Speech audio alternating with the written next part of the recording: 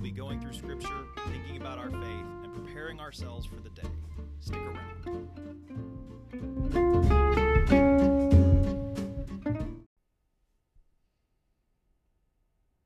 Hey, good morning, everybody, and happy Tuesday to you. Today is December the 8th. I just had to check to make sure that I knew what day it was. Turns out I did. So it is December the 8th, and we are continuing, obviously, in the Gospel of Mark. We're in the 14th chapter.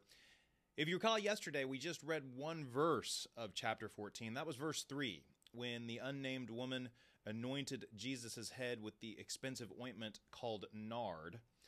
We're going to finish that story today.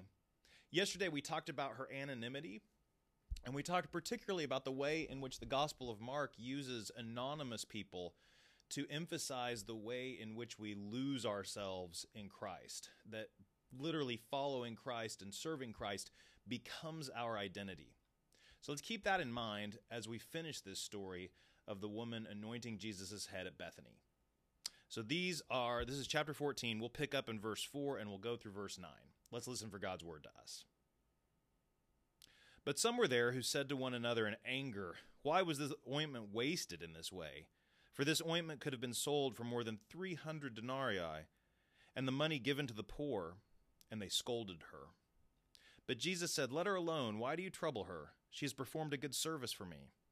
For you always have the poor with you, and you can show kindness to them whenever you wish, but you will not always have me. She has done what she could. She has anointed my body beforehand for its burial.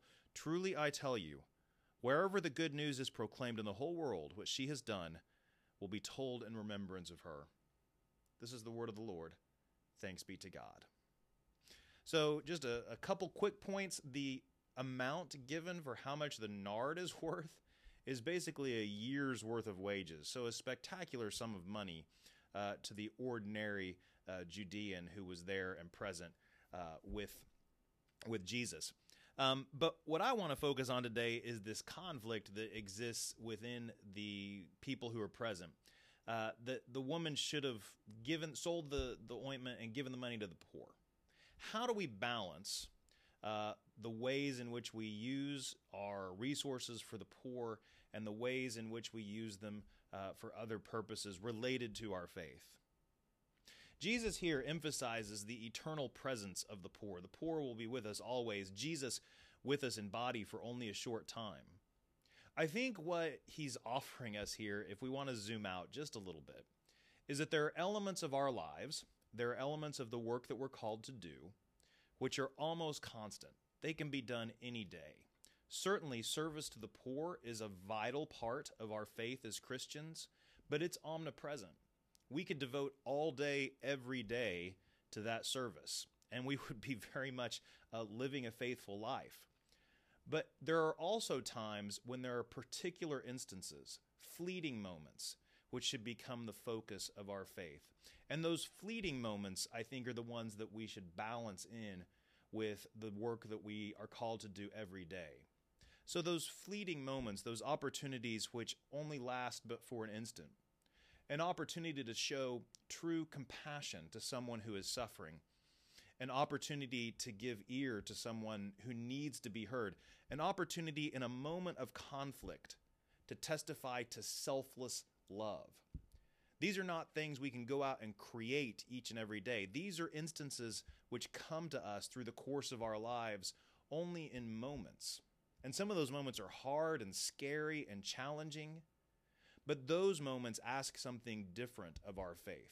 For the woman that was anointing Jesus, preparing him for his burial as he saw it, there was a moment, an instant, an opportunity for her to totally allow herself to be absorbed in her love for Christ.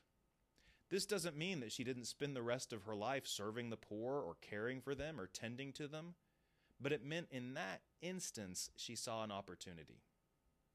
So as we think about our faith today, think specifically about the ways in which you serve Jesus every day, the ordinary things that you do, but think also about those instances which have come and gone over the course of your life, those moments, how you have seized them from a perspective of faith and how you have let them pass you by. I know I have done both over the course of my life. Often it's more difficult to seize them than it is to let them pass us by. So let's think about that today, and I will see you tomorrow. Let us pray. Holy God, on this day, we pray that you would give us eyes to see your world, ears to hear the voices of our neighbors, hearts which reach out in compassion and selfless love. On this day, help us to make Christ central to all that we do and all that we see and all that we think.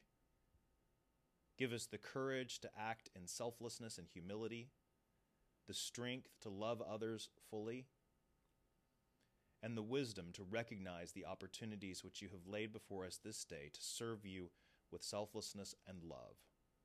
All that we have is yours, and we thank you for it. In Jesus' name, amen. Okay, gang, that concludes our Stress to the Nines for this morning.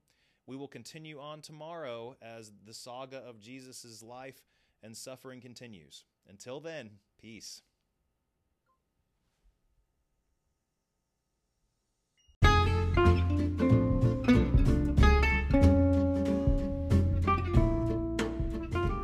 Thanks, everybody, for listening to this edition of Stress to the Nines.